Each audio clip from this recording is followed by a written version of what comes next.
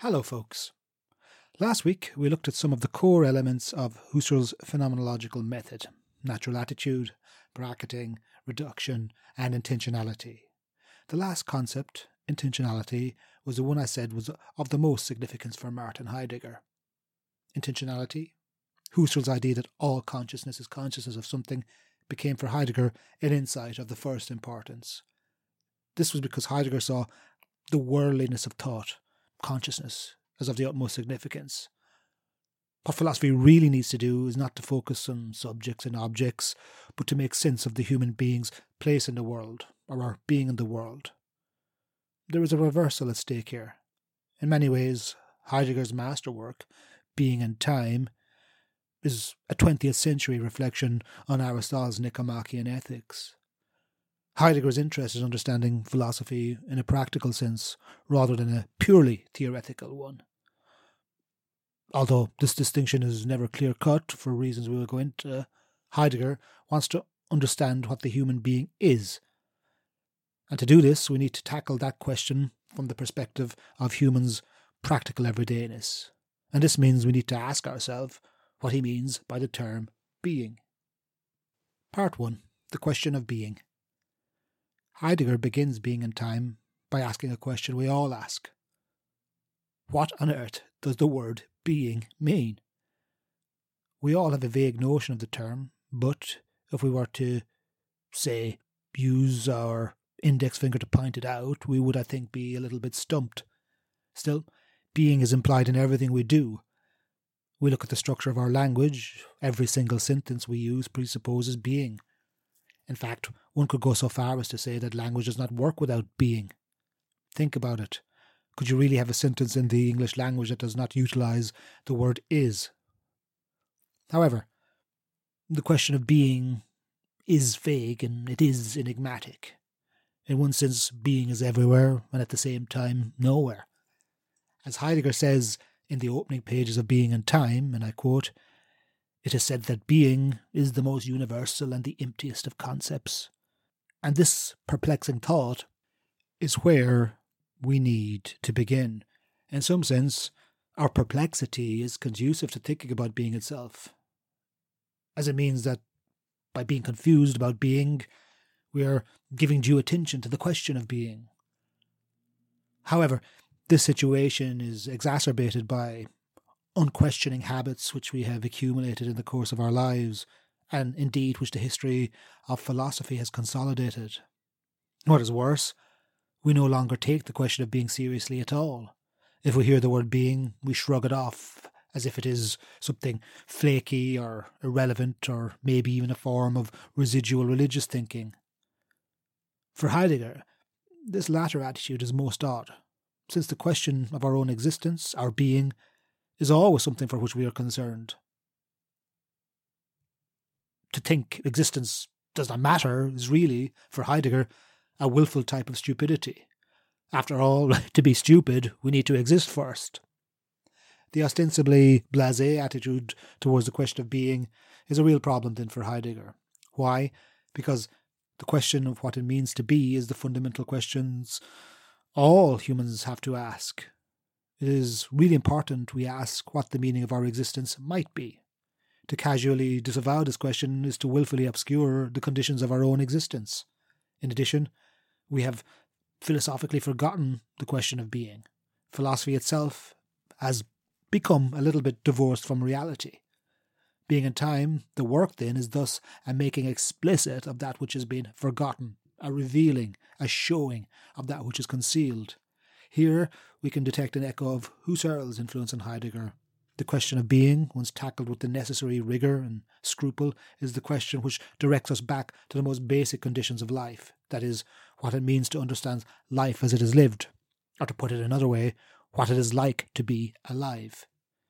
The majority of Being and Time is taken up with this question of what it means to be alive and engaging in a concrete set of analysis which make explicit how Dasein is. Dasein is Heidegger's term for a form of existence, a very specific form indeed that is characteristic of human existence. Again though, is this not all very obvious? if we are just to describe how we exist, could we not just enumerate or describe the different properties or phenomena which happen to us? Enumeration and description, though, miss the point for Heidegger. This would be one place where Heidegger differs from analytic philosophy at the start of the 20th century.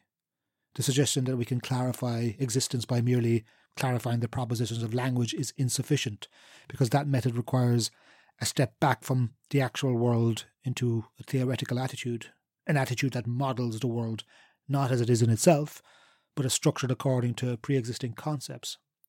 This philosophical disposition is not limited to 20th century analytic philosophy.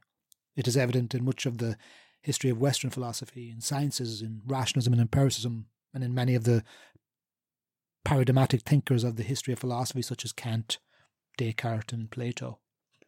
What philosophy has done in a variety of different ways is the opposite of what it should be doing. By adopting theoretical attitudes, many traditional versions of philosophy inaugurate themselves by looking away, by stepping outside of what Heidegger takes to be fundamental, and that is understanding Dasein from the perspective of life. For example, if we take science, science is a rich subject, but it does not tend to bother with the question of being. Why would it?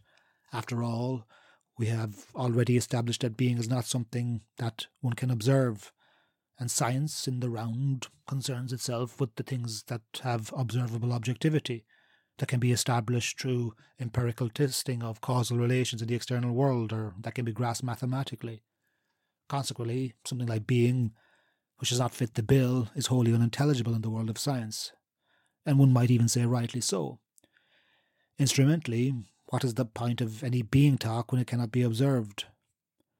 That might well be so, but for Heidegger, the scientific attitude operates through an unacknowledged presupposition.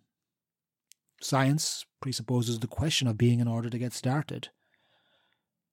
A scientist cannot very well observe something or set up an experiment or enumerate the properties of the external world without presupposing that those things exist.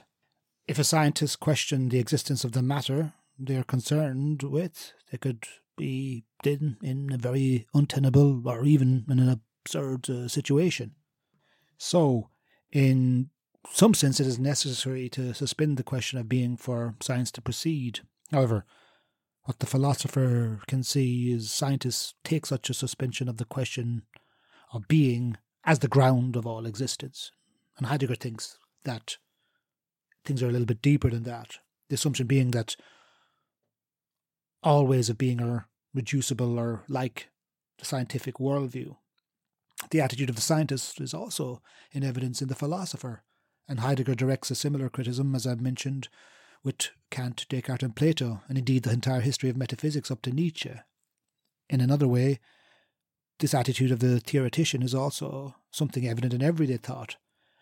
Our engagement with the world, our thinking, always takes place with preformed notions about this and that. We could even think of these as things like natural biases. The task of philosophy is to inject some uncertainty into these supposed objectivities in order to discern truthfully the question of being. This is perhaps a hard pill to swallow, as having biases about how the world is inevitable. But what we must not do is allow these presumptions to reify into untruths masquerading as truth. In a way, Heidegger is a lot more forgiving of the human being in their attempt to understand the world than the scientist. Heidegger, following the ancient Greeks, has a tragic view of the world. Our engagement with the world is inherently precarious. What we think about being invariably recedes into the background as we grasp the sense of the specific phenomena to which our attention is directed towards. Whether that is in the very basic sense of cognitive focus or attention, or whether that is as a philosopher who has a model of how reality or subjectivity is, or the scientist embarking on a research project. The task of being in time, a work which is a phenomenological ontology from start to finish, is to reveal the horizon of being. It is to make explicit how being is presupposed in all philosophical reflections, as well as in terms of our average everydayness. Average everydayness becomes the condition of all thinking, which being in time attempts to make explicit. To accomplish this requires attending closely to existence itself, as well as identifying ways in which our view of how the understanding actually works have been shaped in advance by the history of philosophy. Even at our most contemporary, philosophy does not happen ex nihilo, it does not pop out of a vacuum. Philosophy, for Heidegger, is historically situated, historically determined, and thus to understand Dasein in a concrete phenomenological sense, we need to understand the historicality of Dasein. Part 2. The ontological difference. Since being is, as we now understand, something inherently vague and enigmatic, it is not something that can be localized. Neither is it something that can be enumerated or subordinated within a table of classification. This is a really important point. Heidegger is resisting two impulses in the history of philosophy, what I call top-down or bottom-up explanatory dispositions. By top-down, I mean all explanations can be derived from a single substance. For example, God, the force, vital spirit, the one. A single origin which causes all other things to be. By bottom-up, I refer to explanatory dispositions which reduce all explanation to constituent parts. For example, types of materialism, atomism, empiricism. Heidegger, and he's not particularly original on this point at least, thinks that in some way all philosophy starts in the middle, or in the midst of things. If we are in the midst of things, then we can only find ourselves inherently in transition. And if we are inherently in transition, when we begin to try to understand anything at all, it follows that we cannot base our understanding on pre-established theoretical models. Here we can see Heidegger's antipathy towards what is X questions, or in other words, definitions, or definitional thinking. Since being is inherently indefinable, there are no higher order concepts from which it can be derived, nor can it be broken down and defined in terms of its parts, and it cannot be defined through a difference from other concepts. These, after all, are the basic ways one go about defining things. This does not mean we cannot talk about being, though. It just means that we cannot define being in a certain way. But what do we mean when we say in a certain way? In section 2 of Being and Time, Heidegger notes that being cannot be defined by appealing to higher concepts, in distinction from concepts of the same level, or not presented through lower concepts, or even through examples. The conclusion to this is not that being is undefinable, but it is neither a concept nor an entity, that is a being.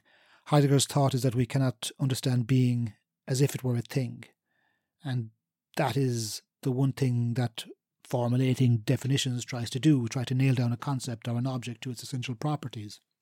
But for Heidegger, being is not a thing. He's pretty explicit on this. And I quote, "Being can not indeed be conceived as an entity." End quote. This rather banal observation, or at least banal seemingly, is utterly profound for Heidegger. And this insight is present in all of the different modes of Dasein that we will illuminate throughout. Indeed, if we cannot grasp this, we cannot grasp what Heidegger is attempting to accomplish in Being and Time. This observation goes by the name of the ontological difference, the difference between being and beings or entities. An inability to define being can be considered a boon. The fact that one cannot easily address the question of being does not mean it has no philosophical import, nor even that such an insight can reveal something about how we truthfully inhabit the world. That being remains, and I quote Heidegger here, a priori an enigma, actually tells us something about how we are and how we relate to the things of this world. In Heidegger's view, we always retain this implicit awareness of the difference between being and beings. Another way of putting this would be to say that we grasp the world between our acquired dispositions of making sense of ourselves, others and things, and concurrently the inherent sense of the sheer strangeness and incomprehensibility of the world as it occurs. One of the places, as we will see, where this incomprehensibility emerges is in fundamental moods like anxiety, where the gap between our self-understanding as things and our self-understanding as being becomes explicit. While we always exist and live with an implicit awareness of the difference between beings and being, this becomes explicit at certain points in our existence. For example, contemplation of death or anxiety. Heidegger's account of the ontological difference is used to embark on a radical form of metaphysics. With Heidegger, metaphysics requires us to understand metaphysics, meta as in beyond, and physica or physis, beings as a whole, as an investigation into how our understanding is always already more than any one particular way of understanding the world that we are immersed in. To understand being is to understand how we are comported towards the world in which we are immersed. This is not to understand ourselves as things. Understand ourselves as things would be to objectify ourselves, that is, to turn ourselves into things. The term comportment is also important here. Again, we can hear Husserl's influence on Heidegger. Remember that intentionality, the idea that to be conscious is intrinsically conscious of something and therefore to be directed towards something in a certain way. In such comportment, there is already something like an understanding of being present. This is evident from the fact that we manage to get on with our lives without being seriously troubled by the possibility that the world does not exist or that it exists in some very different way. And yet, if pressed to explain this understanding, we find it challenging or cannot even do so in some instances. The task of phenomenological ontology then is to show, to make manifest the conditions of our own existence, and we do that by addressing the question of the meaning of being.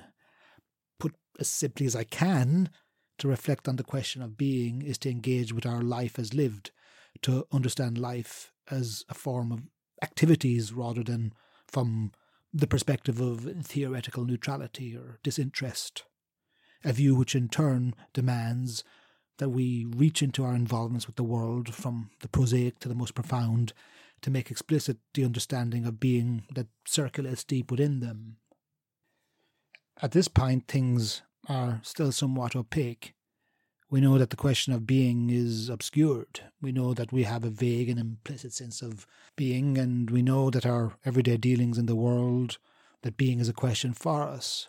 Clarify how the structure of being becomes explicit. Heidegger sets out the structure of any inquiry. All inquiries have three basic elements: praxis, poiesis, and theoria. So praxis is doing and acting, poiesis making or producing, and theoria contemplating. This is a fairly easy to understand structure. If I want to find out if, say, Manchester City won a game of soccer, my inquiry takes the form of doing something to find out about the results.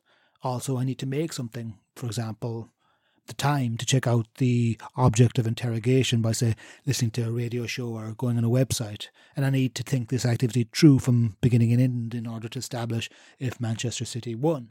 Now, suppose our inquiry is interrogating the question of being, then we must follow the same logic. While being is still a vague term, Heidegger suggested any inquiry requires attitudes, or the aforementioned attitudes, working concurrently. In other words, being is intelligible in terms of doing, making, and contemplating. Ultimately, for Heidegger, praxis, poiesis, and theoria are modes of being inherent to the structure of existence, and in a Kantian way, they constitute the conditions of possibility of any comportment towards the world, i.e. theoretical, practical, and productive comportment. What's important to grasp is that Being and Time no longer emphasizes theoria as the primary focus of philosophical inquiry. Instead, the focus veers towards praxis, or doing, by insisting that theoretical intuition does not have any privilege in the disclosure of being. Rather, through praxis, being is disclosed just as fully and originally, through our practical attitudes and even in our moods. Heidegger is distinguishing himself from much of the philosophical canon by doing this. Indeed, if anything, theoretical intuition is shown to be secondary and derivative. Thus, the inquiry into being is and must be concrete. Being is not ethereal, and most of all is not some higher form of existence above and beyond this world. Rather, it is something like the how, or in the broadest possible sense, the what it means of the existence of any entity. But in Being and Time, the entity which Heidegger focuses on is Dasein, as a site through which being can be disclosed. As mentioned before, rather than call this being man, the self, or the subject, Heidegger uses the term Dasein. This is a German word commonly used to denote existence, but literally it means being there, or there being. It therefore suggests a certain situatedness, as well as carrying an immediate ontological connotation. The formal structure of the inquiry of being thus becomes, like Husserl's account of horizon, a type of reflection of limits. Being sets the parameters of how and what we know, which in itself is how and what reality in all of the entities in it is. Dasein, human being there as the locus of our investigation, brings with it a vague sense of the meaning of being. As Heidegger puts it, and I quote, "Everything we talk about, everything we have in view, everything towards which we comport ourselves in any way is being. What we are is being, and so is how we are." Put plainly, anything which Dasein says, does, or thinks about being is always already presupposed. This means there is a kind of circularity, or an interpretive circularity, to the inquiry into being. However, rather than undermining the inquiry, this circularity leads to a distinctive structure, because what the inquiry asks about, that is being, has a bearing on the inquiry itself, as a mode of being of an entity, in this case Dasein. There will be thus what Heidegger calls, emerging from the inquiry, and I quote him here, a remarkable relatedness backward or forward. This movement backwards and forwards is Heidegger's way of determining what thinking is. Remember, thinking is not just, or not only theoretical. That is, it is not purely an activity of neutral and detached contemplation. Rather, thinking is a form of inquiry which moves back and forward over where Dasein finds itself, where Dasein is, and where Dasein is going towards. Put another way, how Dasein exists in the world, or famously, our being in the world. Any philosophical interrogation, therefore, cannot be lofty, floating, or premised on pointless speculation. It must be the most fundamental and concrete of all inquiries. Indeed, the investigation of Dasein precedes all other domains of inquiries. There is something distinctive, therefore, about human Dasein, and what makes us distinctive is precisely because we, rather than other entities, entertain the question of being as a question. We are defined by an essential questionability, or in other words, Dasein is the being that is self-interrogating, or in Heideggerese, Dasein is, and I quote, ontically distinctive in that it is ontological. Now, what Heidegger is driving at with that is that humans are beings that have an essential contingency at their core. Being and time will tell the story of the implications of this contingency. But at this point, it is enough to note that the human being is inherently directed towards resolving the question of the meaning of being, or in, depending on who you listen to, more prosaic terms, the meaning of life itself. Part 4. Being and time. The inherent questionability of Dasein tells us a number of things about how Dasein is, in a way by revealing what it is not. So Dasein is not an aggregation of properties. Neither is it a thing which is endowed with life externally. Neither can we say that Dasein is an animal with the faculty of reason tacked on. What distinguishes Dasein, what it is that it is the being, or that being for whom being is an issue for it. Dasein is concerned and cares for its own being. It is not only that Dasein cares whether it exists or not. One could say that too about most animals. Nor is it simply that Dasein cares what happens to it, in the sense that it would rather be warm rather than cold, feel pleasure rather than pain. Dasein's being is an issue for it in three important senses. First, it is concerned with its possibilities, with what it can do, and thereby with its own future. Thus, if we asked what Dasein is, we could say it is its possibilities. Its modal nature, if you like. It's not just that Dasein wants to avoid danger and death in the present, but that it cares for its life as a whole. Secondly, Dasein is concerned with its pastness, how it is determined in terms of where Dasein comes from and where Dasein finds itself. One can go further and suggest that Dasein's futural possibilities are its pastness. Dasein configures itself continually as prospectively retrospective. Finally, Dasein is intrinsically distracted, bothered, anxious by the fact that it exists, simply that it is in the world, and that it cannot but confront and make resolutions and construct projects about this existence. In summary, what makes Dasein Dasein is its inherently philosophical traits, that it is concerned with how existence occurs. Heidegger's thought is that this question of existence can never really be understood except through existing itself. Now, this makes sense because if we were to step back from the existing world, we are explaining it through a derived model, and thus one that can only remain secondary. Again, this means that we can only understand the meaning of Dasein's being in terms of how it is a question to itself. This implies a type of contingency, and contingency implies possibility.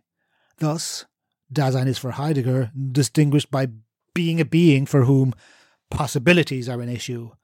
As he puts it himself, and I quote, Dasein always understands itself in terms of its existence, in terms of possibility of itself, to be itself or not itself.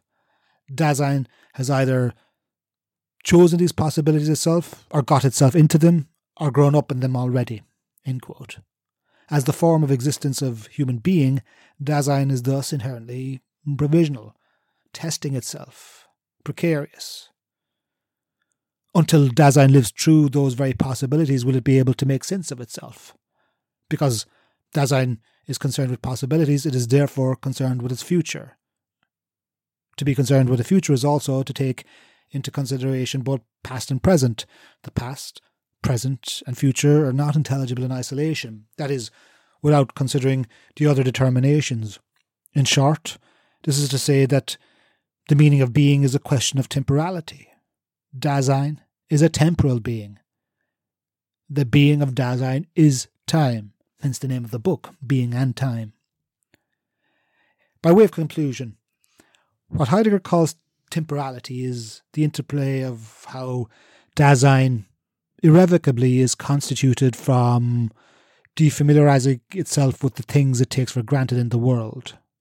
Being and Time will go into great detail to explain the different elements of this process of defamiliarization, the process where Dasein can stand outside of its immersion in the things of the world and grasps its being as a question. The philosophical task of Being and Time is to reveal how time is the fundamental question for the human being. This is a question that we forget. This is a question that we do not confront, and this is a question that we, quite frankly, run away from, or flee in Heidegger's terms. In addition, we need to engage with the history of philosophy too in order to show where the question of human temporality has been concealed. It is crucial to understand the history of being in order to understand the meaning of being. In the philosophy, its history, philosophers have concealed the question of being as time. The objective now is to subject the history of philosophy to a conceptual trimmer which loosens up our inquiry. This Heidegger calls the destruction. Destruction is not necessarily a negative process. Heidegger only means that we need to dismantle the history of philosophy in order to put it back together so as to recover access to the question of being. And that is not a causal story. History does not simply propel Dasein from one event to another. Instead, Heidegger is looking for something deeper. He wants to make explicit the historicity of Dasein. He is not talking about the reality of the past or the pastness of the past as a historian might think of it. Rather, he is talking about historicity as essential to the meaning of Dasein. Instead, the past already goes ahead of Dasein in the sense of opening up possibilities of being for Dasein. So Dasein is its past, and historicity is a constitutive element within the being of Dasein. Here we can see the beginning of the most important part of all of Being and Time. Time is a form of ecstasis. That is, what humans are, what we are, is beings that exists between past, present, and future concurrently. That is, as the way the past, the present, and the future belong together to form the original unity of temporality, rather than one following another sequentially. Past, present, and future are bound together for Heidegger in a single continuous unfolding. Dasein is his past, and his past historicizes out of his future from the present. Being is time.